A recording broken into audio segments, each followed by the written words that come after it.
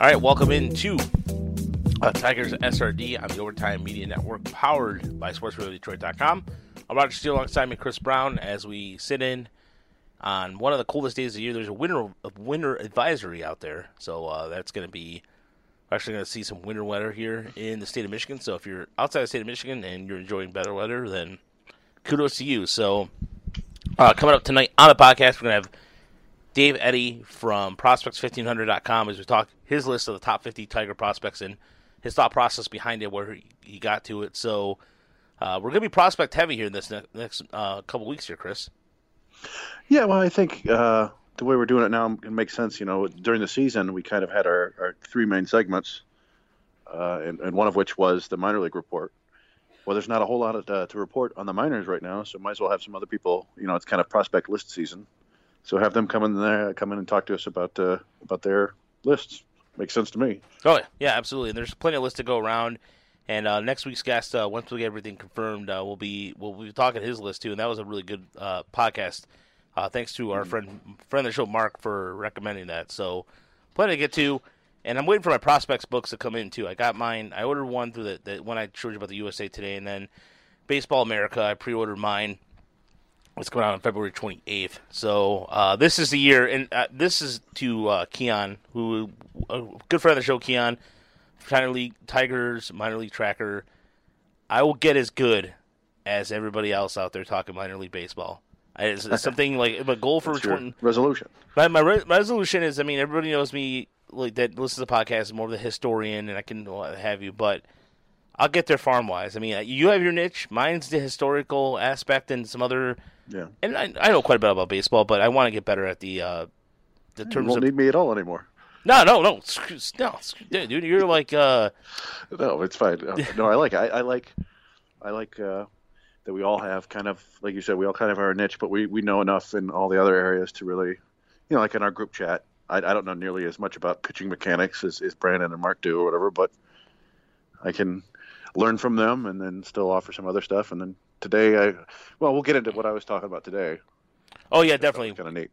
Yeah, that was pretty cool. And there's a lot to get to. So let's get started with the announcement the Tigers did yesterday, which was I think some people were caught by surprise, but the reaction on Twitter kind of pissed me off. But I'll get to that in a second. But the Tigers announced that Matt Shepard will be the new Fox Sports Detroit play-by-play choice, joining Dan Petrie and Jack Morris in the booth. It's going to be a 3-man booth. And there's, the narrative out there is that he was the hardest working man out there, and a lot of the fans were kind of upset about the choice. But my question is, here I have 3 questions for you. One, when was the last time you really watched a game verbatim, pitch by pitch, 9 innings on a cable network? 1. 2, why the hell do you care so much that it's just he's not a play-by-play guy. He's an anchor guy. I mean, the guy's been working in the business for over 25 years. He's earned it. He's paid his dues, yada, yada. And 3, what business is it anybody else's to report about he left his wife's side or something like that? And just the amount of bullshit that he got yesterday in terms of some of the fans, the visceral, is just, it's mind-boggling. It's just a job. Chill the fuck out. Seriously. Get a life. Yeah, well, so, to preface it, I've never been the biggest Matt Shepard fan in terms of play-by-play, but I only really knew him from Michigan basketball games, and I just wasn't a fan of like the catchphrases he was trying to do with there. But whatever, man. But I thought he was fine. He was fine for the Tigers. It's not like Mario Impemba was this great charismatic play-by-play guy, and his people learn to like who they spend time with every night, and I'm sure people will feel that way about Matt Shepard too. The thing about his wife got in a horrible car accident, I think. Yeah, that's correct. Yeah, but I don't think it was bad, but I don't think it's like a life and death situation. I don't think he was leaving her side with risking that she could die. I'm sure that she's not great, but I'm also sure that taking a job like this is going to make it much more comfortable for them and easier for them to deal with whatever physical therapy or occupational therapy or whatever she has to do to get better. Find somebody who would turn down this job. Yeah, exactly. That's my thing. I think the Tigers learn from the Rick. I mean, we all know about the Bob Rather and Rick Riz days. That didn't work. And I mean, then again, that's under different. And I brought that up on Twitter last night, and probably maybe 3 people got that reference. But, and that's fine. But I mean, the reason why I bring that up is because they were from out of town, they were from a different market, and it was just on the heels of Ernie Harwell suddenly getting fired by Bo. Was it Bo Schembechler that fired him? Yep, Bo Schembechler. Yeah, which something people tend to forget about Bo. But anyways, I digress. And the out of town thing didn't work. I mean, Josh Levin. You knew full well that once he did a couple years here, I mean, he won the Detroit Broadcasters Award, and then he's now, I think he's doing UCLA basketball and Padres baseball. So he found his dream job. But Matt Shepard is serviceable. He's fine. I don't really in Michigan. I mean, Terry Mills drives me nuts sometimes during the Michigan games, but because he falls all over his words. But then you could say the same about myself. But it's actually, you know what? Terry Mills is okay, right? I mean, like he's. Honestly, I don't listen to them on the radio that much, but there's always that element of the former player, and a lot of times they don't add much at all. Right. I don't know. I don't have a ton of opinions on Terry Mills, but I was kind of so the Dan Petrie thing. I thought he was just going to be in studio, but he's going to be kind of roving around like Craig Monroe, or is he going to be in the booth? I think he's going to be in the booth. I'm pretty sure it's going to be it's going to be a 3-man booth with that with him and Gibson. I mean, I think he's gonna be doing more. I know that, and I love Dan Petrie. Actually, Dan Petrie has always he says enough. He knows his stuff. He doesn't do that back in my day kind of thing, which you're gonna expect from Jack Morris. Yeah, you get a lot of that from. We're gonna get some of that from Jack Morris. Oh, I think. No, and there are a lot of people who don't like Kirk Gibson because he's so dry. But I always really enjoyed the sort of the aspect of the games that he brought, which was he would be, predicting when guys would steal and talking about the pop times and all this stuff, and he would break out basically run expectancies and these things that nerdy people like me like, but I'm not so sure the average fan liked. So Dan Petrie, he's called Peaches because he's his name is sort of like that, but he's also just seems like one of those sweet guys. So I mean, I don't mind it, and whatever. I mean, the team's not going to be very good. I don't know who they expected, or who people expected them to get as announcers. Like they weren't going to bring John Madden out of retirement or something strange like that. So John Madden's still alive, right?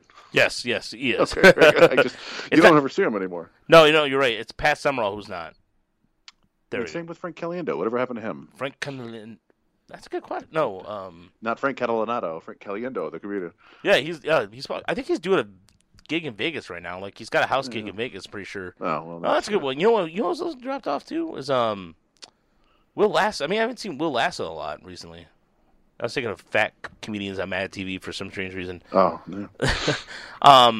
But no, Matt Shepard's fine. And again, I don't listen to I used to listen to his radio show quite a bit. He does get his radio show is whatever it is. It is what it is, and it's okay. And there was one take that really pissed me off was, well, he's taking all the jobs that no one wants. He has Eastern Michigan, blah blah blah. It's like, well, then who else did it then? Who else is going to do it? If someone else is qualified, somebody would have had it. The thing that I don't, I think there are a lot of people who want a TV play-by-play gig for the Tigers. That's kind of absurd. Yeah, that's a dream job for anybody, and he's worked in baseball before, and he's worked as I mean, and the story is narrated about the hardworking man. Why the hell do you care that much to get that upset about it? It is what it is, and just that's what it is. He's just it's.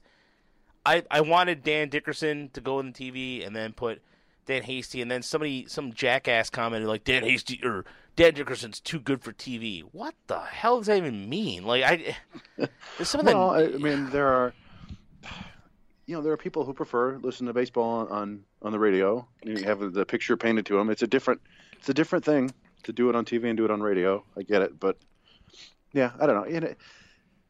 They're announcers. Unless you just suck or have a terrible voice like the Bowie Bay Sox guy, our favorite Snagglepuss. In strike three, announcers are a lot like Hall of Fame debates. I don't really give a shit. Like it's something interesting, but people can just complain, and nobody has the same taste. Nobody hears things the same either. Like, what did we learn from that stupid Laurel, Yanni and Laurel thing? Oh God, I forgot about that. People hear things differently. That's why some people can sing and some people can, some people like different songs. So it's just a bunch of noise. If you go out there and you do the job, you're not fumbling over your words and you describe the action, it's going to be fine.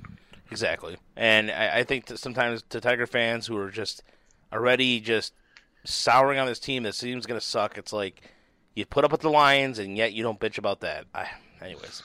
Whatever. There's probably a significant crossover there, but there's probably a lot of people who also don't care about the Lions at all. Yeah, and that would be me. So moving on to, let's go into inside the numbers a little bit. I had a couple of different ones to kind of go with in terms of just there's a Deadspin article we'll get to about baseball salaries a little bit too. We're not gonna go into it too much because it's a deeper dive kind of situation, but the worth checking out. And I'll probably put a link, on our description once I post the show. So look for that description of the Deadspin article we're going to talk about. But what I wanted to highlight inside the numbers was a couple things. First and foremost, there was a really good story on Baseball America about teams now preferring the trade versus signing free agents, which kind of ties into that Deadspin article anyways. But a couple numbers to give you to a total of 38 player-for-player trades have been completed since the end of the World Series.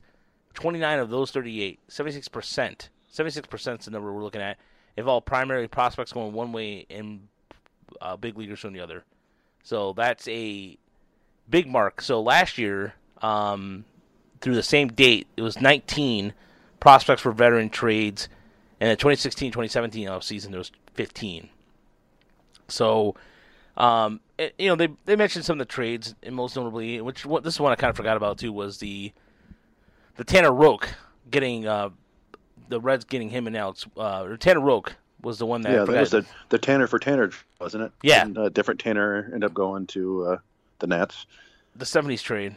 It sounds like a '70s sitcom, Tanner for Tanner. But yeah, I thought that was interesting, Chris, because we've talked about before ad nauseum about the season kind of being in this, the offseason kind of come to a crawl, but really another number that stands out to is 38%, which is free agents have signed or agreed to contracts. And another number that stands out to is 73 of those 82 received 2 years or fewer. So, yeah, I mean, there's just more and more articles and more evidence that things are going to get ugly, or the players kind of have to make things get ugly. Yeah. Or else, it's going to only get worse. And then the other one I wanted to get to, and we've talked about this ongoing. We've been looking at the situation going on in Los Angeles with the Angels, as we've been out of the box irresponsible speculation prediction about the Angels moving out of LA into I'm still going to stick with it because it might have some evidence to it. For now, it doesn't. But they talked about in October. It was one of our last podcasts. We talked about before the 2018 season about the Angels opting out of their stadium lease with Anaheim, which meant that they would have to vacate the venue by the end of 2019. However, for now, the Angels and the city of Anaheim expected to agree to a 1-year extension that'll keep them through the season through 2020. So, it gives them a little bit of breathing room, what have you. The catch is, now the city's willing to discuss the concept of a new ballpark. The city's not willing at all to finance such a new venture, which is something like they want to do similar what the Ducks are doing with the Honda Center. So, that would be something along the lines of, which I think it's. Here's information. By the way, you can find the autograph of information at Fangraphs. Essentially, that the city of Anaheim would call to sell 3 Honda parking lots plus a lot across the street at fair market value to Anaheim Marina Management.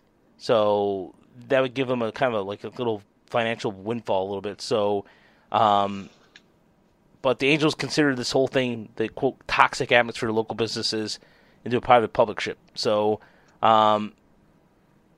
and they're still not going to upgrade the facility either. Mm. So, and at worst, the Ducks deal did cut into what the Angels wanted, which is part of like a mixed use complex. So, either or, it looks like the Angels might have one foot out the door at this point, but Portland or Vegas. But right now, my bet's still in Vegas. Good place to The Angels would put move. bets. So we'll see. I mean, Portland's lining himself up well too. So we'll see what happens. But Yeah, I thought, isn't Russell Wilson trying to get a team there? yep, Part of a group trying to get a team there. So, well, it'll be interesting. I think there have been like 2 AAA teams that failed in Portland, but that was a different era. yeah, the Beavers and the Mavericks, right? Oh, man, you got me. Yeah, that sounds about right. The Mavericks were the team owned by, was it Portland Mavericks? That I think that was the team that Bill Russell's dad owned, Bing Russell. I'll double check that, but There's what and his rival Google Russell. yeah, Bing Russell. I think it was Portland. Yeah. Yeah. Okay. Well, so my inside the number. If you're finished with yours. Yeah, go ahead. Yeah, mine is 460. 460.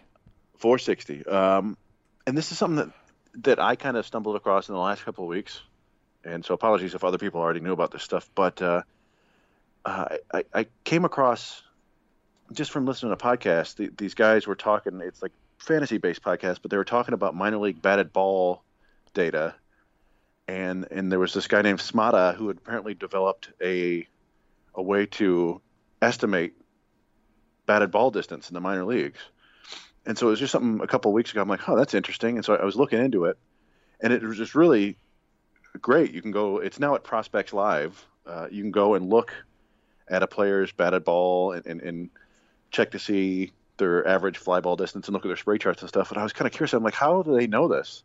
And then I got the answer today, I think, from a really great article at Fangraphs. It was from their community section by a guy named Jeff Quattrociocci, I believe is his name.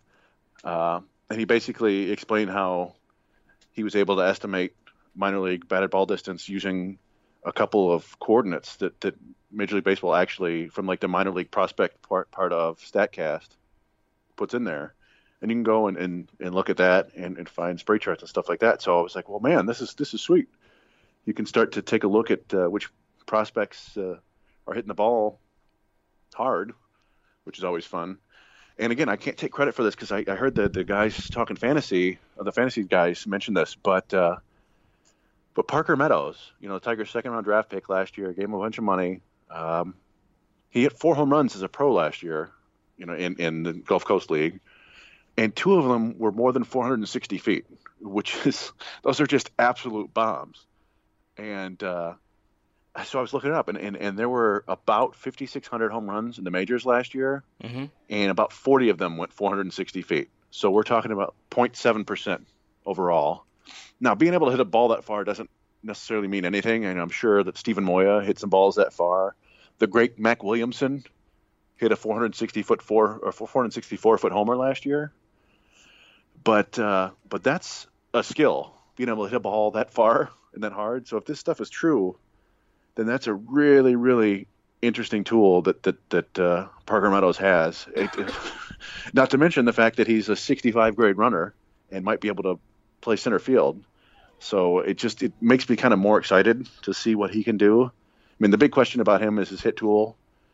And yeah, I mean, that always scares me when there are questions about a guy's hit tool. And, Parker Meadows is like 6'5", so there's always going to be a big strike zone there. But man, if he hits with that kind of raw power and that kind of speed, I mean, you could make it a pretty easy case that he's got the highest ceiling of anyone in the Tiger system. So I don't know. I just thought it was kind of interesting to see numbers like that. Peter Alonso hit, I think he led the minors in home runs last year, and his longest was 455. So two at 460, that's nuts. No, yeah, that's 455 too. I mean, it's almost like especially in the golf. Wait, were they playing in the golf? They're playing in the backfields of Lakeland, right? I believe so. Yeah, I don't know if they actually ever play at Joker Marchant, but I think it's the backfield. So again, I'm a little bit skeptical of the minor league batted ball data. But if it's true, then yeah, man, get excited about Parker Meadows if you already weren't. Yeah, there's a couple of things we'll get to. I'm sure when we talk the prospects at the bottom of or at the second segment, but just that is good for the Tigers, especially in the sense that if you look at the outfield power right now in the Crossa system, outside of Robinson, I mean it's been scarce lately, Chris. I mean look, there were some numbers that indicate last year. You look at outside of Erie, every other, I mean, Lakeland was down on home runs. You didn't see a lot of power out of Lakeland. Definitely nothing out of Connecticut that you can write home about. And West Michigan last year had some struggles with power, too. Yeah, well, that was one of the other things I looked up. Kingston Liniak was the other high school outfielder they grabbed last year. And he's not nearly as big or as physical, I guess, as you would say Meadows is. And I was looking at his batted ball. I don't think he hit a single ball more than 340 feet, except for one home run he hit in Connecticut of all places. That was 420 feet. It was like, what in the hell? Wow. Like, yeah, I mean, it's again, there's a margin for error in here. When I was looking at Peter Alonso, he had a 535-foot ground out. So there's something is wrong there. But yeah, it's just kind of interesting to see that. But that is actually, if we go roll into the good, bad, and ugly, I had something along those lines for my bad. Yeah, let's keep it rolling. Well, my good, I'll just do my good real quick because there's not much to it. But it's back to Fangraphs. Jeff Sullivan, who I think is one of the very best baseball writers out there. He wrote a really fun article comparing DJ LeMahieu to Derek Jeter, and like, I love a good comp. Serious baseball people aren't supposed to really be into comps, but man, just from the kind of slap hitter opposite field approach, it's just kind of a striking similarity, which is doesn't fit the narrative, but it was I thought it was interesting. I think people should go read it. It should probably still be there. I think he posted it yesterday. But my bad is the state of the power bats in the Tiger system, despite what I just said about Parker Meadows. I'm in the middle of doing the Tigers Tools series over at Tigestown, which is basically we just try to, go tool by tool and skill by skill and look at the best players in the Tiger system. And we just posted the power of this best power bats today. And power is obviously it's a huge part of the game right now. There's basically not a position where you're allowed to not hit for power anymore. Like you can get by with certain players who don't hit for power, but just about every position, the average player is hitting 15 to 17 homers now. And the Tigers just don't have much power in their system. Kristen Stewart is probably going to be able to hit 20, 25 home runs at the major league level. But beyond that, it's all question marks. Jake Rogers certainly has the power to do it, but is he going to hit enough? It's pretty iffy. Ray Rivera has huge raw power, but didn't even hit double-digit home runs in West Michigan last year because his hit tool is just all jacked up right now. We talked to Lance Parrish that one time, and he said, if he doesn't adjust, he's not going to make it to Double-A. And then after that, you got like Isaac Paredes, who will probably, I think we can suggest he might hit 20 home runs a year, but it's not. I don't think he's going to be like a Jose Ramirez suddenly hit 35 homers. You never know these days, but. And then I don't know. Is it Daz Cameron might eventually grow into some power? Cody Clemens, if he makes it to the majors, could hit for some power. But there's really nothing else to write home about, and it's just kind of weird. You worry, and we've seen from the Tigers that they're not terribly keen on the launch angle phenomenon, or it seems like they're building their team for speed and defense and slap hitting. So. There might not be a whole lot of long balls to go around, which maybe Tigers fans got used to because they hit the third fewest home runs last year, ahead of only the Giants and the Marlins.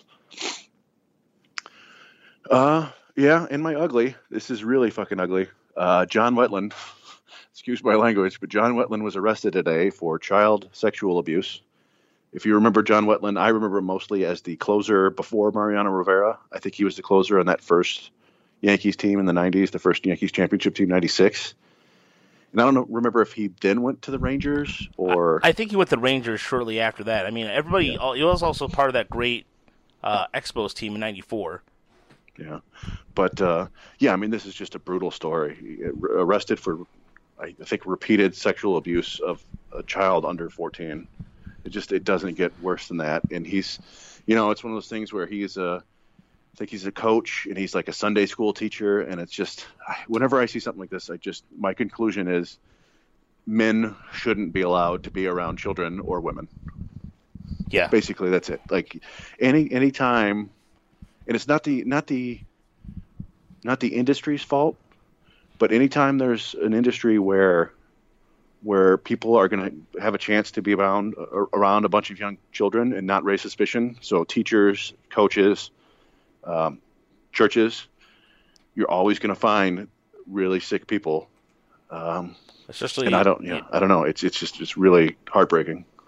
It is, and you know what? The thing is too that some of the stories behind it too. Like I didn't know he was a pitching coach under Frank Robinson, but then how he got fired and just like playing the pranks that he wouldn't stop playing pranks in the bullpen. I mean, that's just such a strange thing. Like you have this legend telling you, "Hey, don't do that," and you still do it, and you wonder why you got fired. And then he had a job with the Mariners, same thing. They were like all this stuff was kind of strange circumstances. Yeah, and I wonder the nature of those pranks. If they were, we know a lot of hazing and stuff like that tends to delve into some serious homoerotic behavior. Yeah. And I don't mean to conflate, homosexual or homoeroticism with child abuse at all. I'm just saying, like maybe those pranks were just inappropriate touching. Yeah.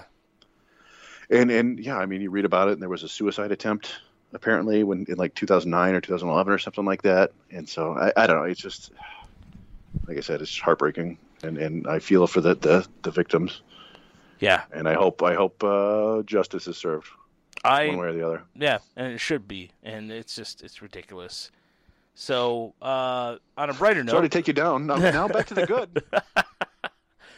Well, Chris, it's prospect related, and some good things to mention were worth the Tigers mentioned. So, some Tigers made some lists on Baseball America. So, in the last week or so, 5 MLB prospects who can move quickly in 2019. One of them being Casey Mize, and so Casey Mize was on the top 5 list.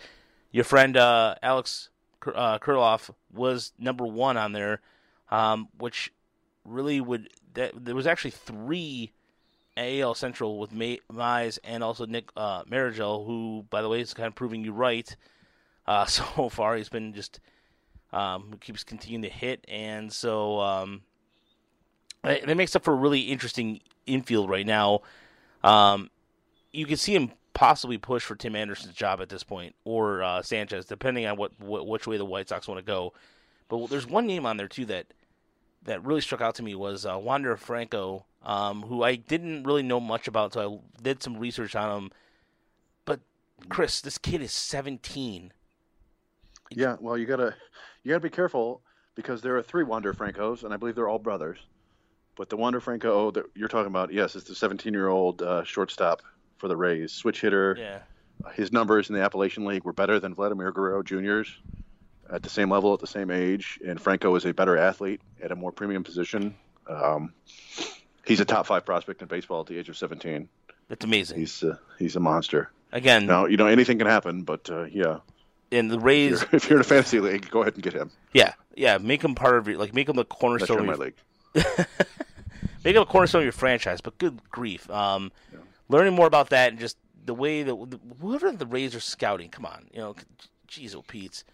And Anthony Finnick, by the way, wrote a piece for Baseball America about Danny Woodrow. And Woodrow, Chris, I mean, I know that he wrote about him putting on some more weight in the Ospies and David Littlefield giving him the marching orders.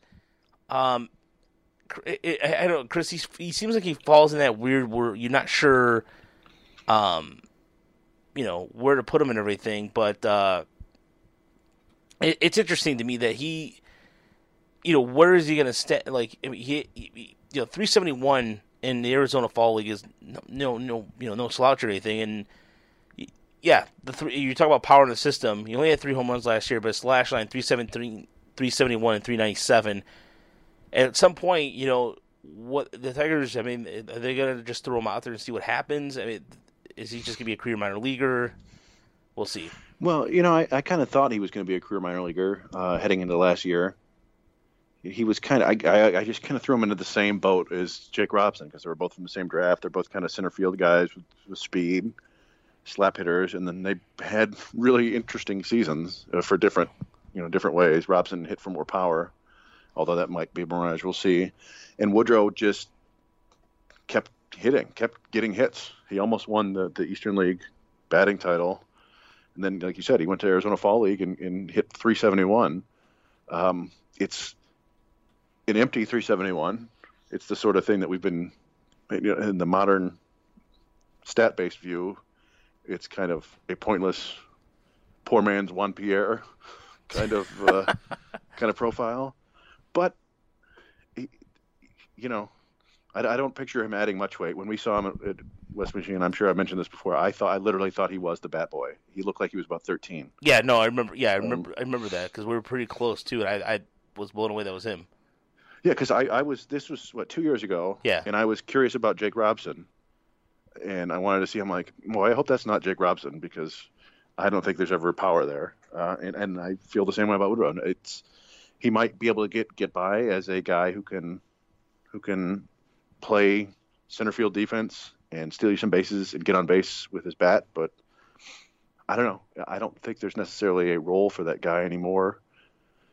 As I mentioned before, basically every position is expected to hit for power now. So, yeah, you never know though. A guy like this, if he keeps hitting, if he comes out and hits 360 in AAA next year, or goes back to Erie and does that, then eventually give him a chance. But I don't know. We've seen players sort of like that before, like Josh Anderson, Quentin Berry types who get up and slap the ball around and can run. They might get hot for a month or two, but pitchers don't really get scared, and they'll challenge those guys and eat them up. So, yeah, I mean, it is worth mentioning too. It's just because the Tigers have a lot of these guys kind of that profile, the slap hitter, fourth outfielder type. He fits that. So, but it's still either way. I mean, it was cool to see him on the list. And then the other last, in terms of being mentioned like that, but Brock Deferidge was on Baseball America's 10 late rounder sleeper prospects to watch in 2019, which essentially players drafted from the 10th round on who signed for less than $300,000. So, but we'll get to more about Deferidge, but still pretty cool. That's some good. The bad, the bad really right now is. I was going with the John Wetland stuff, but I mean that's because that's just a deplorable kind of thing currently right now. But really, it's been I say bad right now is the amount of free agents are left in this market in terms of relievers, Chris, and the Tigers have not made a play at any of them. And I know that like in our chat we talked about the left-handers and what have you, and I was talking about I was saying, Brandon was talking about how many lefties we have right now, and I mentioned Tony Sipp, but Daniel Shump, I'm sorry, I don't know if he's going to be the answer, but there's so many of these relievers, and that, like, to me is alarming that you want to build, you think the bullpen is the back of your rotation, it's the heart of your pitching staff, and not a lot, there's some really good names out there. I mean, Cody Reed's still out there, Adam, is it Ottavino. Ottavino's the guy there. I'd like to see. I mean, it's kind of scary, but he was one of the best relievers in baseball last year. Yeah, he hasn't been signed yet. That's kind of alarming. Craig Kimball, which I don't want to have anything part of at all. I mean, Andrew Miller was signed last month, but I just that is to me is a bad trend that none of these relievers are signed. And here we are in the middle of January, and the ugly really is, and this is non-Tiger related, non-baseball related, but basically. John Engler saying that Larry Nasser's victims are having a blast in the spotlight. And that's a piece of shit comment by a piece of shit. Sorry. I'm not sorry at all, but just, that's ridiculous. There's no justification saying something like that. That's like beyond victim blaming. It's like victim taunting, like suggesting that the people who were sexually assaulted are somehow having a great time now. Yeah. Because of this. Because of that, like, it's just like you said, it's just vile. I mean, that dude needs to get the hell out of MSU. Like, I don't have any vested stake in MSU other than being in the state of Michigan, and I want that dude gone. Yeah, and you know what? And this is, and the Metro Times pointed out too. that they highlighted that when he was the governor, he fought hard against a lawsuit brought to you by dozens of female inmates who had been raped by state correction officers. And at that time, it was considered the largest. It was the largest payout in state history. And he's a real piece of shit. Yeah, which is why he probably wore a bulletproof vest everywhere, because he knows how much of a piece of shit he is. So, all right, that's it. That's in terms of like outside of the political realm. That's as political. Well, I guess as political as we can get. But I mean, it doesn't matter what political party he is from. Somebody who acts like that and says stuff like that is a piece of shit. Yeah, exactly. So, but that was basically it for that. So coming up after the break, we're talking to David Eddy, who writes for Prospects1500.com. He's talking his list of Tiger prospects and more. We got a Twitter question to answer. We have a very thorough answer from Chris on the Twitter question for tonight, so I'm looking forward to hearing that as well. You're listening to Tigers SRD on the Overtime Media Network, powered by Sports Radio Detroit. We'll be back after the break.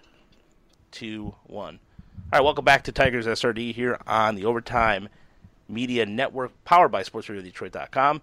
I'm joined now by David Eddy. You can find him at Corporal Eddy, who writes for Prospects1500, or at Corporal Eddy on Twitter, who writes for Prospects1500.com, as we talk his list of the top 50 Tiger prospects. And this is his first podcast ever, so Dave, welcome. How you doing? How you doing? Pretty good, guys. Thanks for having me.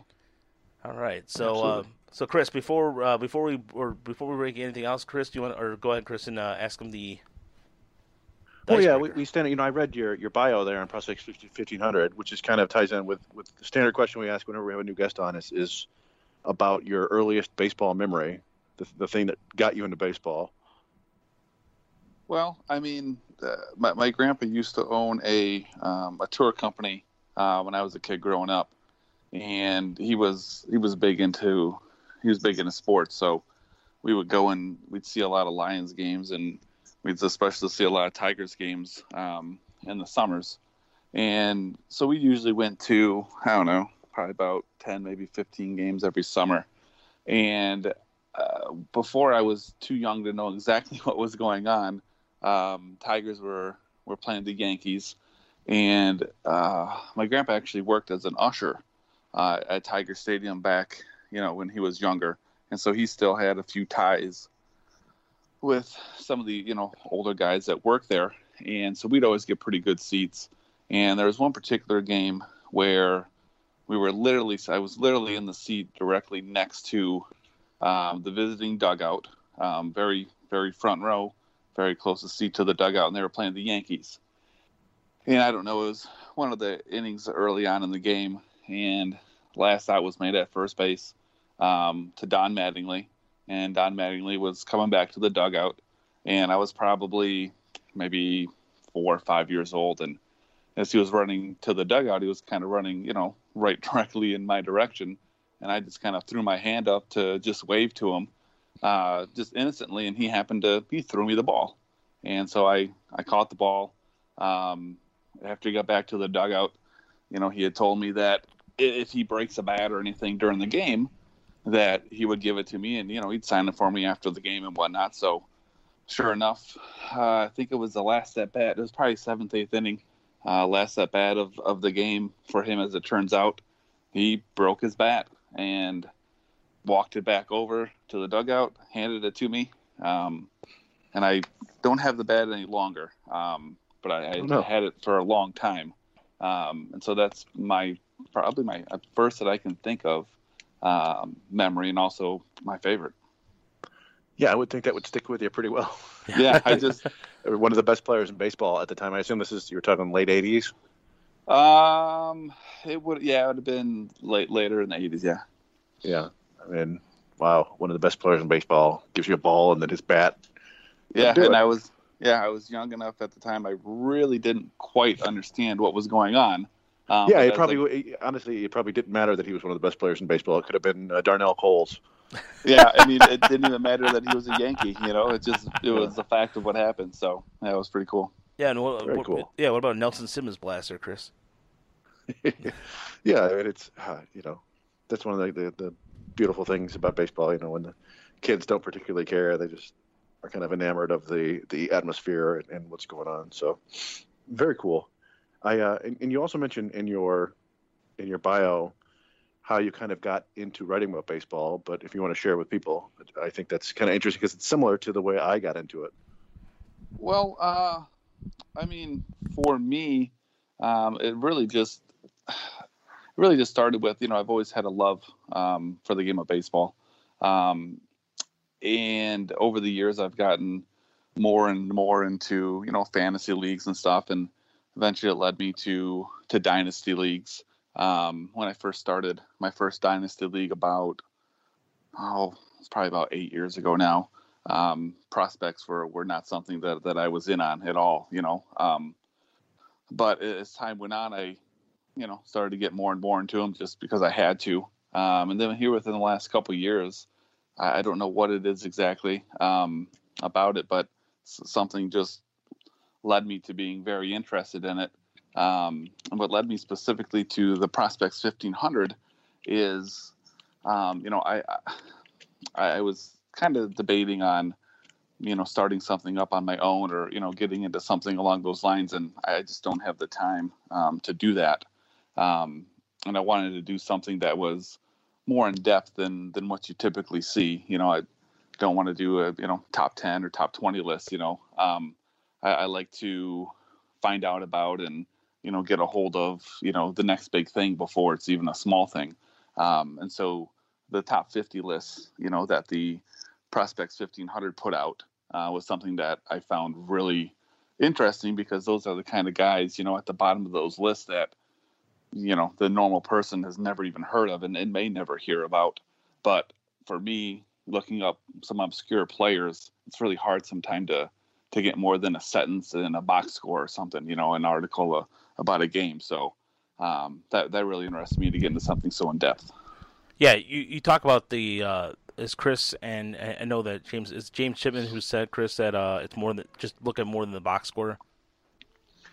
Well, yeah, I mean, a lot of people, there's stats in the minors that tell you something, and there's stats in the minors that tell you nothing, and it's kind of hard to to differentiate without the scouting backup.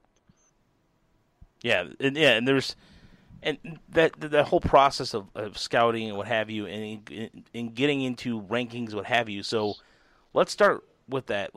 How do you come up with your process? What was your process behind some of the rankings behind this, Dave, where you're ranking? Here we are right now with the Tigers kind of in the middle of, probably in terms of drafting. Their drafting philosophy has changed. Their way they're signing international talent is different than it has been in the last, in the prior decade. So when coming up with this list, how did you go about the rankings in terms of you have the 4-tier system, which is really cool and makes it easy for anybody who comes to your website how it works. Or excuse me, 5 tiers. I'm sorry, 5 tiers, and it makes it easy to rank and kind of like how people would move up a tier. So go ahead and how'd you come up with this list?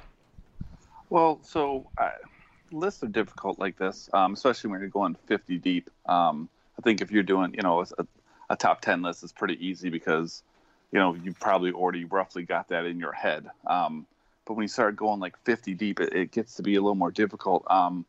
So for me personally, even if it's because of my background with, doing dynasty leagues, mine is much more fantasy related than real life related. So, probably a perfect example of that is, and I'm probably sure we'll get into this in a bit, is, how I have Jake Rogers listed. A lot of people would look at my ranking of him and, kind of frown at it, but fantasy wise, it makes more sense. But, so for me, for my list, it was really just, kind of a little bit of research, as far as, other people that I respect, their thoughts and their feelings, combined obviously with my own thoughts and feelings. And I put together a preliminary list of any guy that I would consider. So I had about 70 names or so. And as I was going through and, doing the extra research, on all the guys, I would move a guy up a few spots, move a guy down a few spots. And I went through the list doing that a couple different times until I felt relatively comfortable with where everyone was. And then as I go through to write the little, the bio, the little write-up about each guy, I did a little maneuvering around there as well. But I think the biggest thing with my list, maybe compared to others that you'll see, is it's got a fantasy twist to it. So, that's going to maneuver guys a little bit differently than maybe other lists that you would see. That's how you can get a gap of 10, 15, 20 spots maybe between me and somebody else. Yeah, that's interesting because the Tiger system is it's pitching heavy at the top, and pitching, in my experience in fantasy, is not always the most reliable or the most sought after. I mean, people still go after top-ranked pitching prospects, but boy, you wait a couple years for Alex Reyes or whatever, and then he misses 2 seasons with injuries, and they fall apart all the time. So it's got to be kind of tough juggling that aspect of fantasy rankings with the makeup of the Tiger system. Yeah, I mean, my theory in that regard is that it's always tough with a pitcher, especially to put too much stock into them when they are 2 years out from potentially being in the majors, just because so many injuries happen nowadays that it's really tough for someone like Franklin Perez is a good example who's been hurt here recently. He would have been number 1 on my list, ahead of Matt Manning, actually, if he would have been healthy and, barring Casey Mize. But again, he gets hurt and, he falls down a lot of people's lists. You don't usually, you don't see that so much with the hitters. So yeah, pitchers are really, really volatile as far as, not just in fantasy, but in real life too. Yeah, and so you mentioned Jake Rogers. You have him ranked 16th, which, correct. I think that's probably totally defensible. Like you said, it's a fantasy thing. Fantasy catchers as a whole are just kind of a black hole. It seems like, I know people who just don't have them. They just won't roster a catcher, which is daring. But the one that I was a little bit curious about, because it doesn't match up with a lot of the scouting reports that have come out in the last year, is Alex Fido at 5th. Was there something there that really attracted you to him in a baseball way? Well, I mean, he definitely had headed down 2018. And yeah, I don't know of many people that have remained, super high on him. I haven't had the chance to watch him live. I've seen lots of video. I've obviously read a lot about him. For me, I really think that he got super taxed in college, and I really think that he's making adjustments to going from the college ball to the minor leagues, and I really just, maybe this is a lot of just hope on my end as a Tigers fan, but I really think that his downfall last year had a lot to do with just trying to make those adjustments and get a feel for trying to become a major league pitcher as opposed to the dominator, the dominating kind of pitcher he was in college. Yeah, makes sense. I wanted to follow up with you on too is Chris, and I'd love to hear your feedback too on this, only because I haven't heard too much about him as of yet. And that's Esni Chacon, the outfielder out of Venezuela, who's you got him ranked above Jose Alzacar. And I'm just kind of curious in terms of that. And Chris, whatever you can fill in on this. I mean, in terms of 70 speed, but what do you guys know about him in terms of where he has any more intel out there about him? Well, I can say, I mentioned we were doing the Tigers Tool series right now. I'm actually on the speed, the best speed in the system.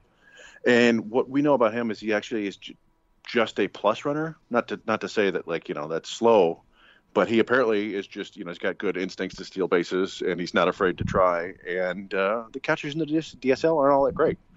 But he did, I think, he had 50 plus steals this year. Yeah, he had 58. He had 58. Yep, in the Dominican League. Which I want to say was 3rd in the DSL. I don't know, Dave, if you know that off the top of your head, but no, the 58 steals was correct. I don't know where it ranked in the league. I assume it's pretty high. Yeah, if you're in a deep dynasty league, that would intrigue me too, because that's a lot of speed. And I think you pointed out he had more walks than strikeouts. Yeah, that would be my biggest thing about him. Anytime I see someone that, it's 18 or under, and they are walking more than they are striking out, against any reasonable competition. That is something that strikes me, quite large. It's usually someone that's, that age. That's usually their biggest weakness is they have poor plate discipline. They don't have a good knowledge of the strike zone. So someone who's, walking twice as much as they're striking out, without seeing them live, it could be really passive hitter, facing not such good pitching and just taking the walks. But I that's something that, I really look for. Yeah, I mean, he's so 2 years in the DSL. I would assume that we'll see him come to the United States this year and maybe get some game action in the GCL. But that's kind of one of the things that's interesting about, like you said, doing it from a fantasy perspective. There are these names that might not necessarily pop out otherwise that you go, hey, this guy's doing some interesting things.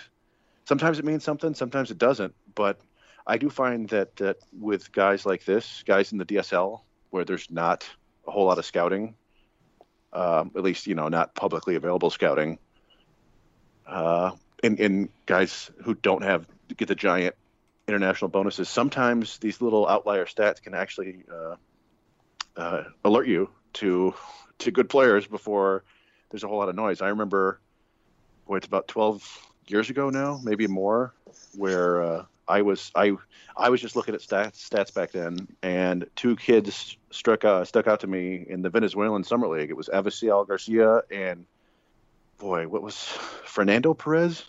Was it Perez? Fernando Martinez? That sounds about right. I think it was Martinez. Martinez. I think it was Martinez. Baseman, yeah. who they ended up trading to Seattle in one of their deals. Oh yeah, wasn't he part of the Max or the Casper Wells deal? I think so. I mean, they had like 3 deals with Seattle. Or the Doug Fister one. Yeah, Doug Fister. There was the Doug Fister trade, and I think he may have been the key part of that. But there was also the Jared Washburn trade. I forgot who was involved in that. Oh, yeah. He might have been part of that, too, actually, now that I think about it. Yeah, and remember Luke French, and there was a Robles. Yeah. But in any event, yeah, those guys, I looked at them. They were 16. They were hitting well. They were doing a little bit of everything. It's like, all right, these are guys. And maybe back then people knew, like the scouts knew, okay, these are some talented guys. But if you're not privy to that sort of information, sometimes the stats will tell you some things. So we didn't have Chacon in our top 50, but it's interesting. He's definitely an interesting name to know. Yeah, I mean, with him, I guess, like I said, for me, I mean, everyone's got their own thing that they look for, and play discipline at that age is something that I think could, set him ahead of, others.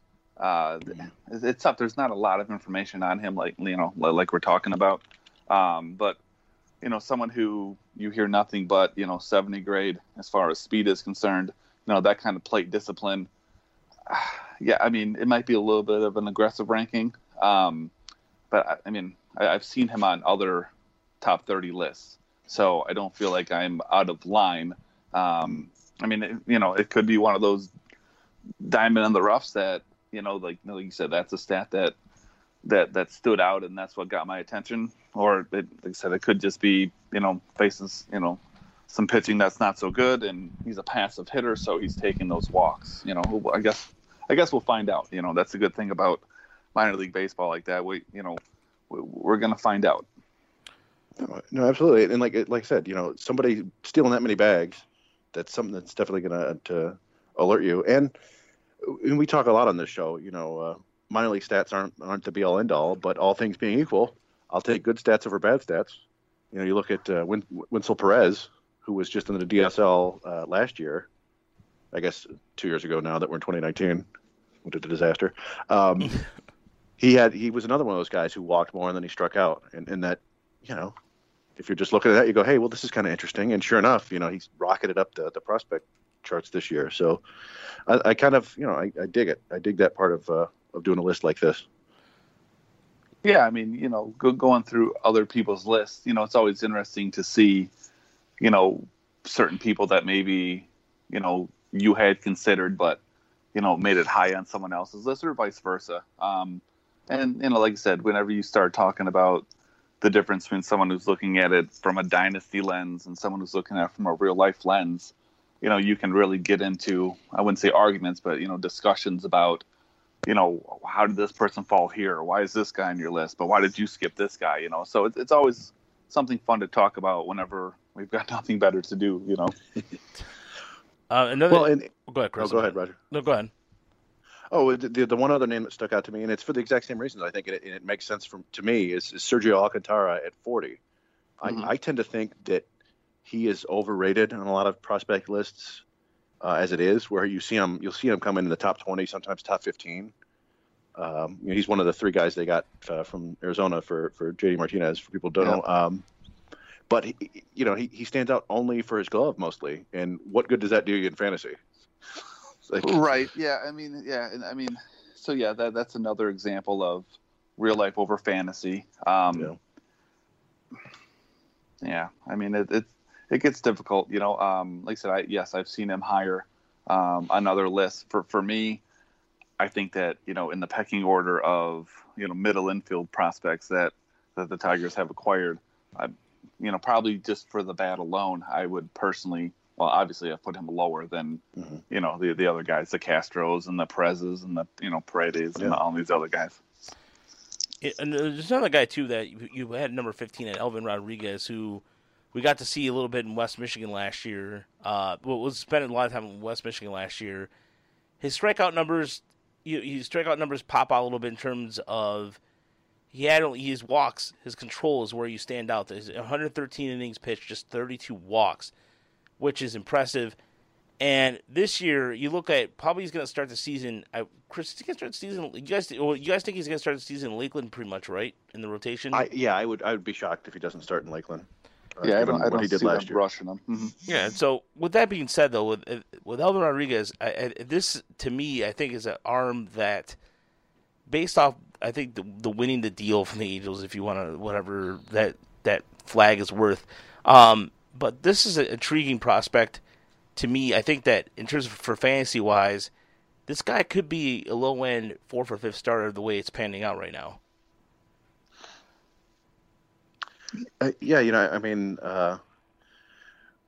He offers kind of a really interesting mix of current ability and potential physical growth. Now, when we saw him, I was kind of alarmed at how small he was. Now, sometimes that doesn't mean much of anything. You see super skinny guys, frail guys who's throwing 98, like Chris Sale or something like that. But I was a little skeptical about the physical development. But again, what is he, 19, 20? Yeah, he's 20. He's only 20, yeah.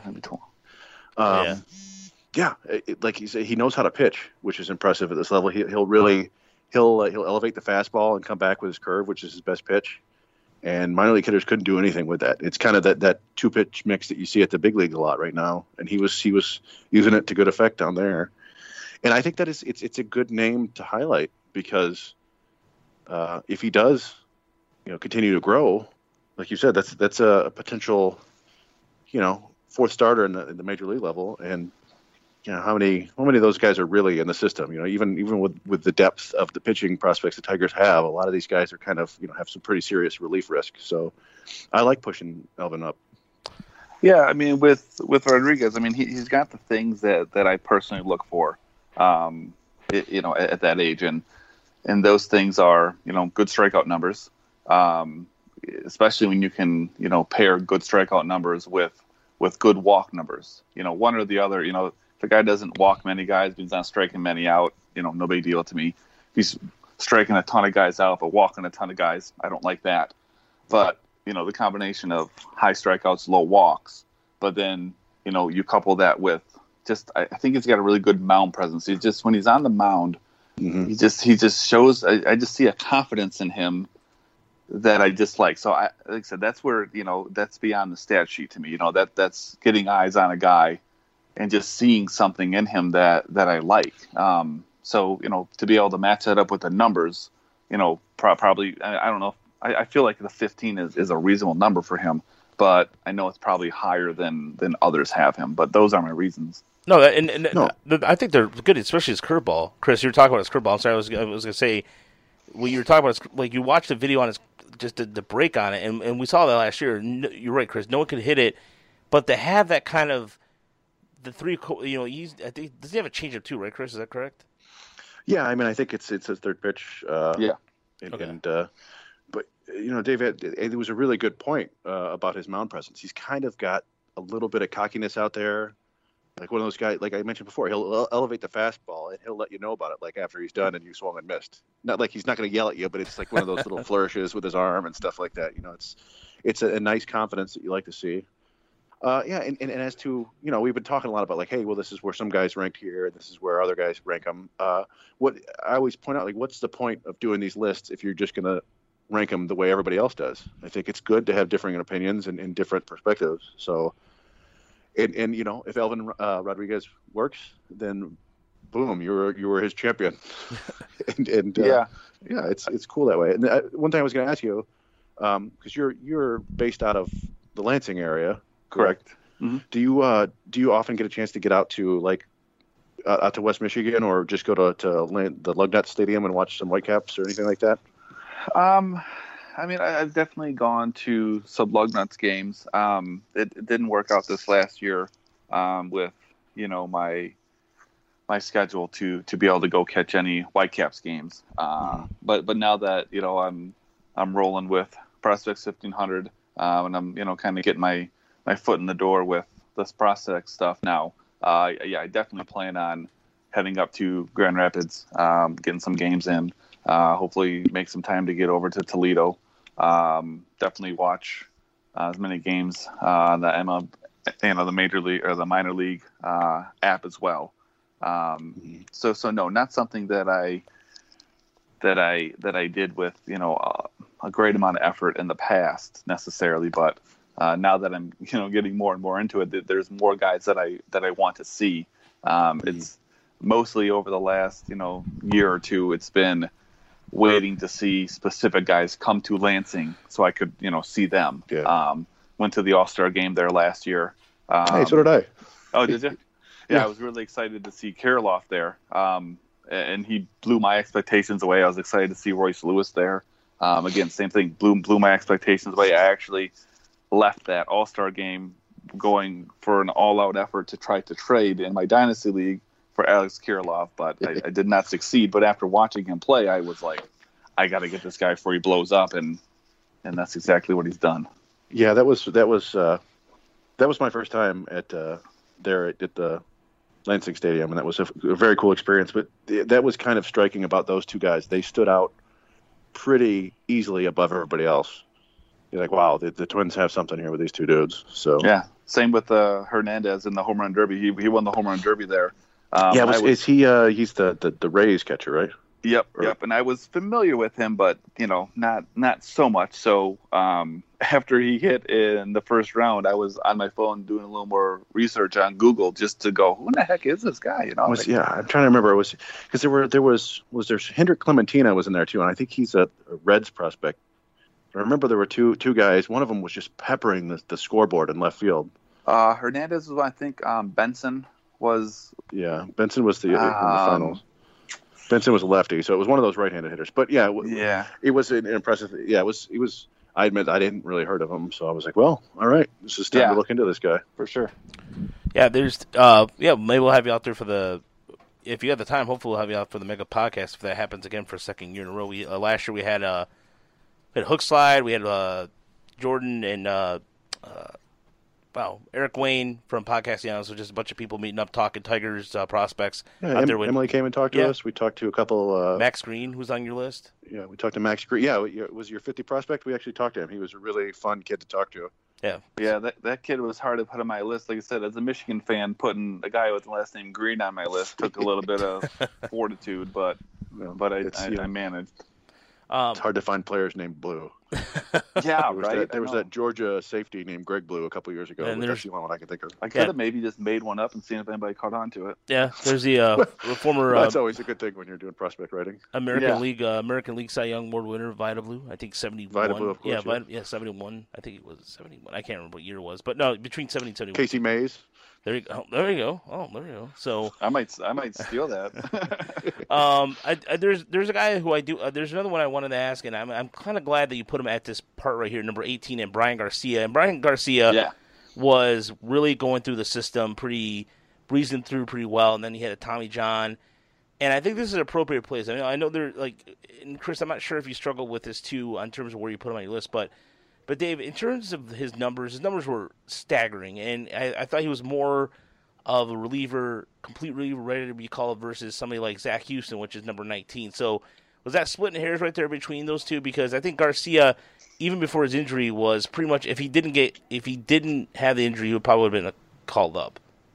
Yeah, I mean, it's hard, to put straight up relievers on the list as well because, unless they're closing, their at least immediate real life value can be diminished. But Garcia and Houston, you could flip flop those two all day long. I think that they both have, the potential to be a very strong, setup guy. So I think in my piece there, I talk about, the possibility of, when the Tigers are hopefully ready to contend, 2020, I could see that bullpen, 7th, 8th, 9th inning shaping up Garcia, Houston, Jimenez. And, we've seen in the past that, if they can be, the guys that we hope that their upside, gets them to be, that kind of dominating bullpen, can go a long way. Yeah, it seemed like for a long time that was that all the Tigers had were these kind of college relief types. But yeah, I mean, I think that ranking makes sense to me. I think there's, even with Garcia's injury, he seemed had a better chance to be a legit closer than Houston. And like you said, you'd be cautious with any relievers. They just because they're mowing people down in the minors doesn't necessarily mean they're going to do it in the majors. Look no further than Joe Jimenez. His rookie year, I guess his first year. Last year was technically his rookie year, but I think that ranking made sense to me. Real quick, too, guys. Does holds kind of count in these fantasy leagues as much as because isn't holds kind of an important category, or not really? There's a variety of leagues you can play in. There's some leagues where, holds as a category, saves as a separate category. So to some extent, you can argue that, a hold is as valuable as a save. The difference is your ratios on your closers should theoretically be better than your ratios on your holds guys. But a lot of people now are getting into leagues where they combine saves and holds. Mm-hmm. So, a Brian Garcia and a Joe Jimenez technically could have similar value if the ratios are holding similar. Yeah, and it's going to be interesting to see how the fantasy industry adjusts to the changing roles of pitchers, openers and stuff like that. I've played around in my head a couple of times, have come up with new stats just to acknowledge the guys who go out there and get 6 outs or whatever, but don't get a hold or a save because it's the start of the game. But yeah, we in my league, my longtime keeper league, we went from like 12 teams to 16 teams a few years back, and so I added holds as a category just because I thought we might need more players who are viable.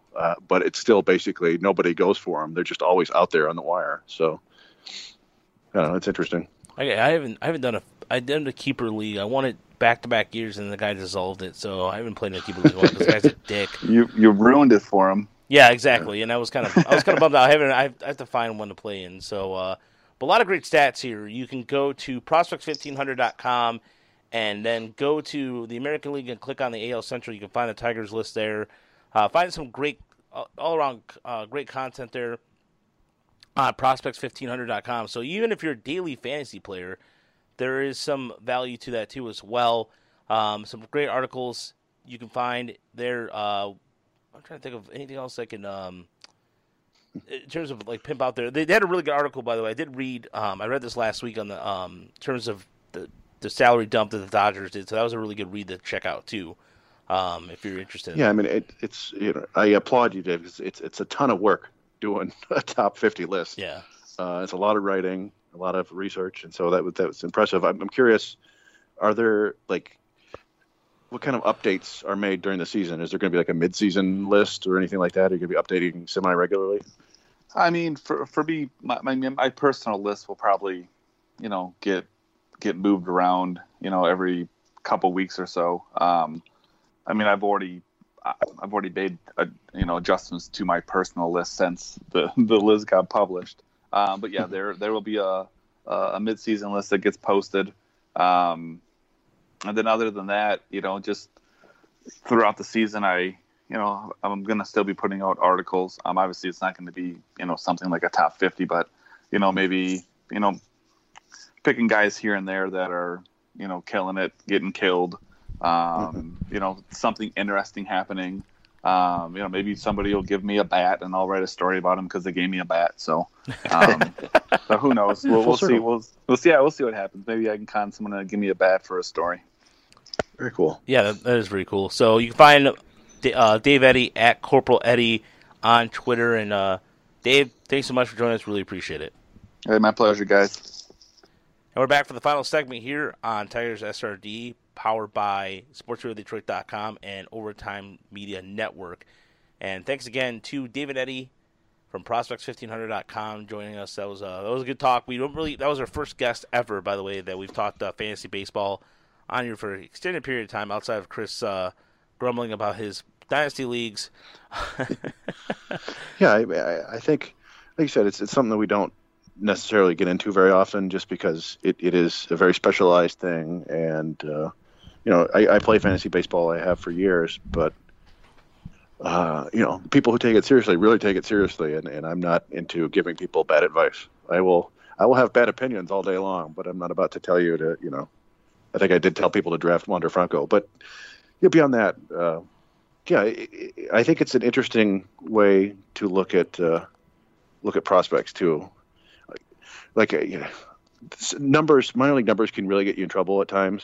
My great examples are of the past are James Skelton, the guy I fell in love with, I think back in like 2005 in the Tigers system because he was a catcher who walked more than he struck out and hit like 300, I think. I have to look up his stats, but turns out he wasn't really a catcher and couldn't really hit the ball hard and stuff you learn from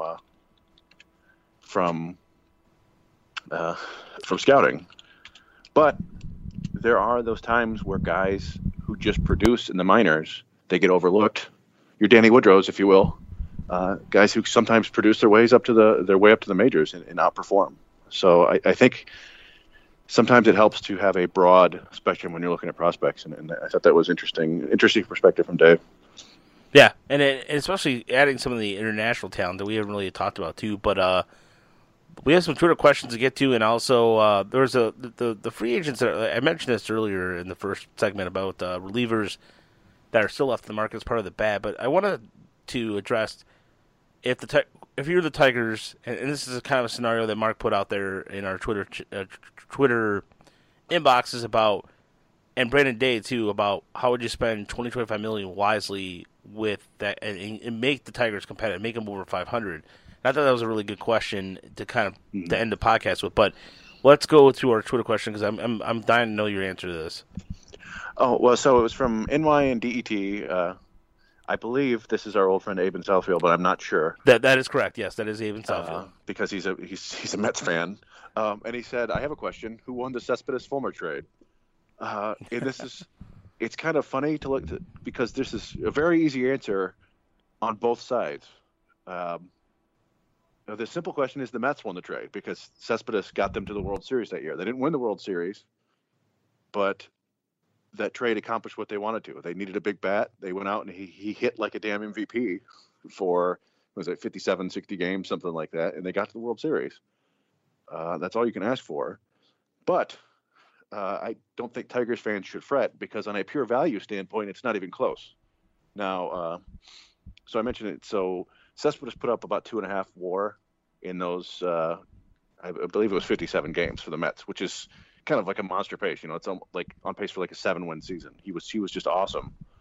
And he only cost him like $3.5 million at the time. He was still on the final year of his deal, which I think was only $10.5 million, something like that. So that was great production in a short amount of time, a surplus value of about $16.5 million based on, the calculations of WAR and dollar value. But Fulmer has produced about, depending on if you're at Fangraphs or Baseball Reference, 8 to 10 WAR in his 3 seasons with the Tigers and made about $1.5 million. So That's a surplus value of about $60 million. So if you're just looking at that, it's a huge victory for the Tigers. And that's even before you consider that they also got Luis Sessa in the deal, who they then traded to the Yankees for Justin Wilson, who they then traded to the Cubs for Paredes and Candelario. So it worked out great for the Tigers, except if you don't care about your owner getting great surplus value for players, because the Tigers haven't won anything in the last 3 years, and the Mets did have that one fall of glory. So, yeah, depending on what you care about, you could say both teams won the trade. Yeah, there you go. And the interesting thing, too, about that, like the Luis Sessa trade, too, is that first, I mean, the Yankees were, I thought that Sessa was going to turn out to be an ace in that rotation, but he's kind of fallen off the wayside a little bit. So, but either way, and speaking of contract value, there was an interesting article in Deadspin that talked about contracts. And Chris, we're not going to go into it too much because we could definitely talk about this for a while. And the name of the article on Deadspin is "Baseball Doesn't Need Collusion to Turn Off the Hot Stove." And it's really talking about, and the guy who wrote the article, by the way, is an author who has covered and done sports economics for different publications. He co-authored a book called "Field of Schemes: How the Great Stadium Swindle Turns Public Money into Private Profit," which is an amazing title and a book that I probably will pick up. But just in terms of the frustration of baseball fans. And the quote that I wanted to kind of talk about, too, was what he says is, what we're seeing right now is a renegotiation of the terms of what is a ball player's worth. And that's understandably going to take some time to sort out. And in terms of that quote alone, and another thing, too, because, like, there's a couple things he pointed out, too, and this is, I didn't know this, that MLB has started talking about allowing teams to sell their own streaming rights revenue instead of sharing it all centrally, which that was one of the two things that struck out to me really interesting. Yeah, because Chris, that's going to damage teams like Kansas City, your small market teams that rely on that, and even teams like Tampa. I mean, if you take that away, then the richer teams like New York, Boston, LA, the Cubs are going to draw bigger a little bit in terms of resources for talent, scouts, you name it, and then you leave teams like Kansas City, the feel good stories a little bit like that, left in the dust. So that's which would help. It would help, I guess, in that. And then he quoted the article, re-incentivize spending on players since wins would start. Yeah. I mean, that was the opposite take. I had the opposite reaction to that, which was, and it does kind of suck. I mean, the point of revenue sharing or whatever is so the little guy doesn't get screwed. But as of now, it kind of disincentivizes the rich teams from, like, they don't care if people show up to games. They don't care if people watch the games because no matter what they do, they get 45,000 people per game, and they're not getting any more money than they would if they, had 12,000 people per game. And, so yeah, I mean, there's a lot of, it's the cold, naked math of everything that is really kind of stark with that article. The other thing that stuck out to me was pointing out that basically owners make more money. I mean, I guess it's not terribly surprising, but they make more money with non-superstars rather than, go and sign in a superstar and you're spending all this money per win, but it's only, I think he said, so it's only basically $1.5 million per win or something like that that they're making. So you're better off just having a bunch of no-name guys on minimum salaries who make much more money for you, even if you like I mentioned just now with Fulmer, he's only made $1.5 million for the Tigers and has provided $60 million worth of value. It makes sense for the owners. It's just it's ugly. It's ugly for the free agents, and it's ugly for fans who want to see the stars because they're not getting paid and yeah, I mean, we'd see even tangentially to this, we see the whole Kyler Murray thing playing out right now, which is kind of putting another spotlight on the strange salary structure for baseball that's been around forever, where young players don't get anything. They don't get paid relatively. They don't get paid anything compared to veterans. And what the promise always was that, hey, these veterans, once you get 6 or 7 years or whatever, you're going to get a big payday. But now that's not happening either. So nobody's making any money except for the owners. And so Kyler Murray is holding out for that major league deal you put on the 40-man roster because he has a unique leverage that you don't normally see from a top 10 pick, and it's really kind of interesting to see how that's going to play out.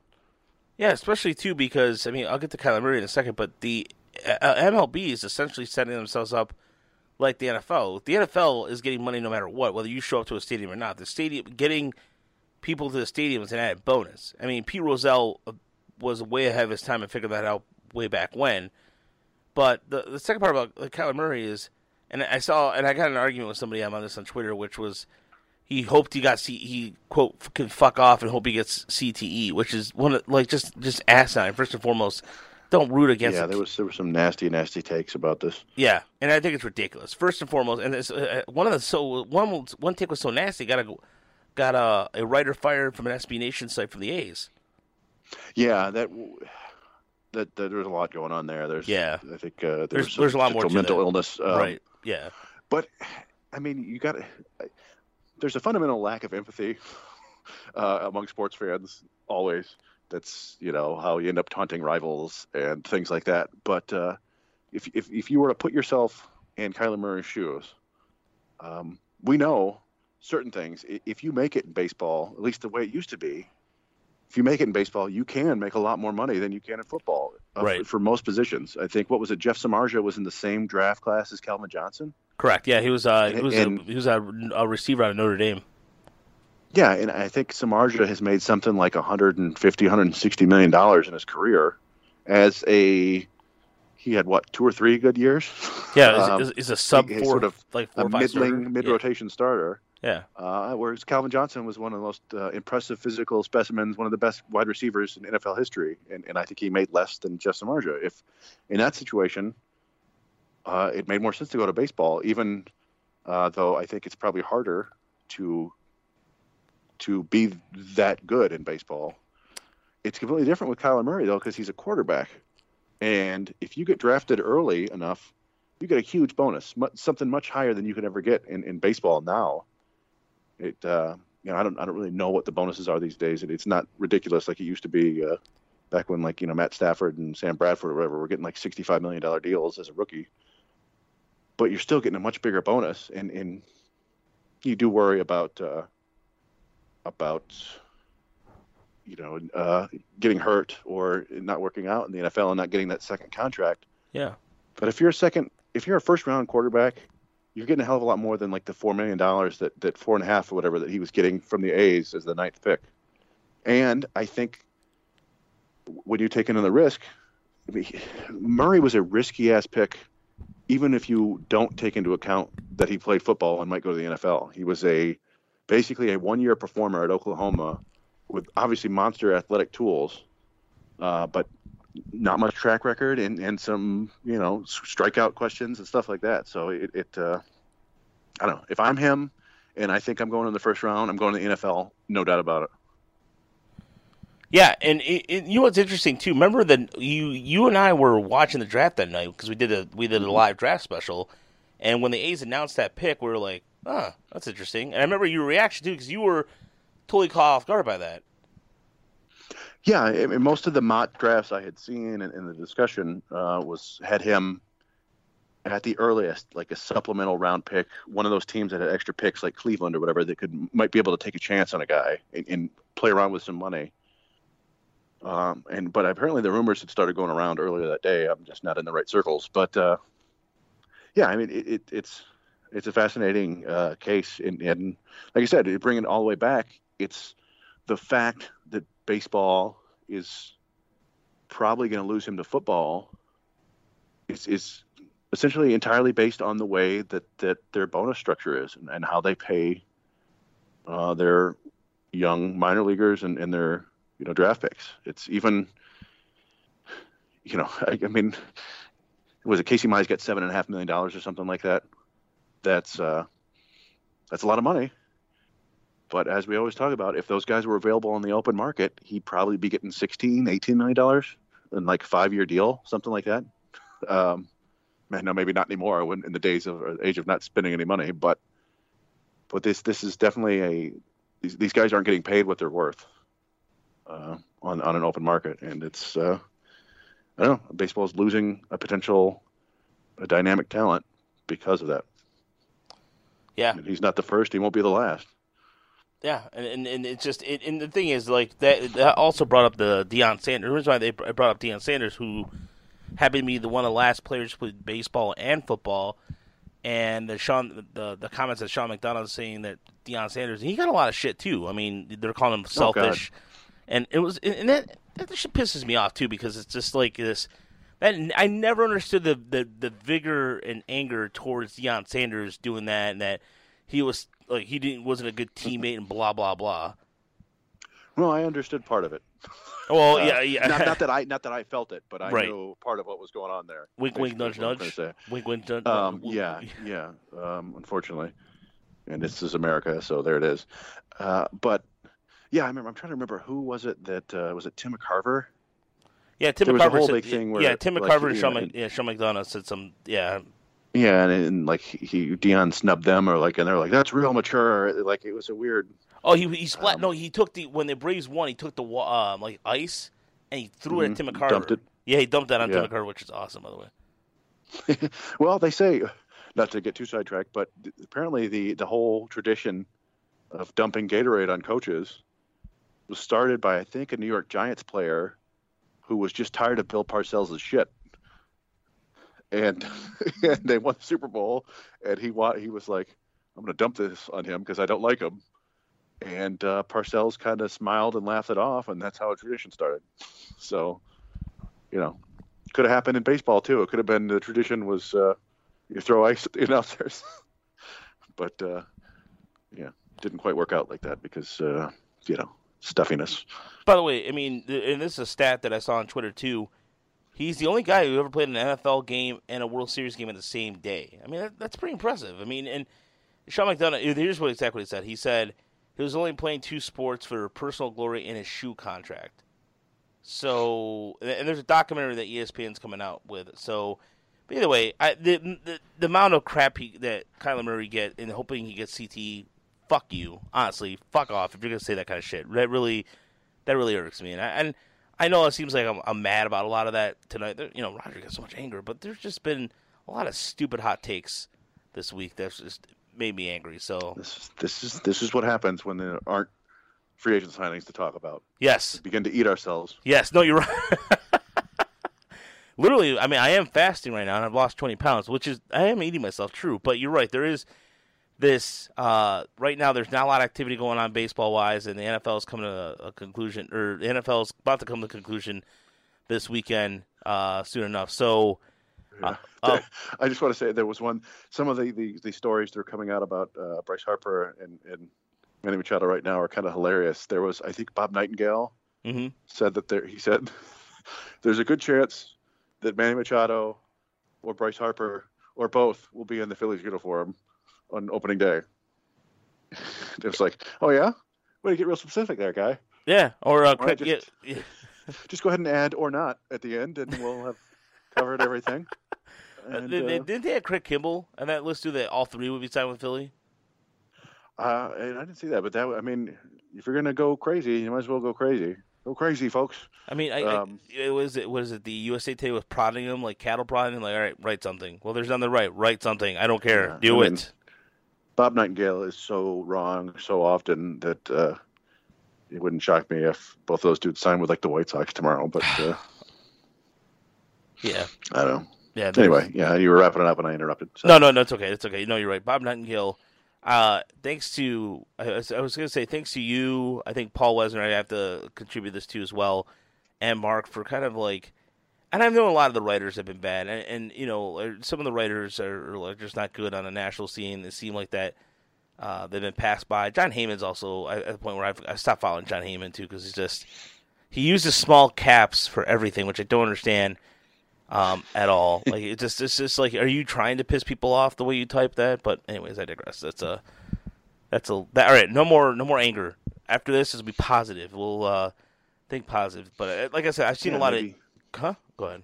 Maybe there'll be some signings by next week. Yes. If not, we have a really good guest, and I'm not going to worry about that. And then, actually, you know what, Chris? We could probably do one of our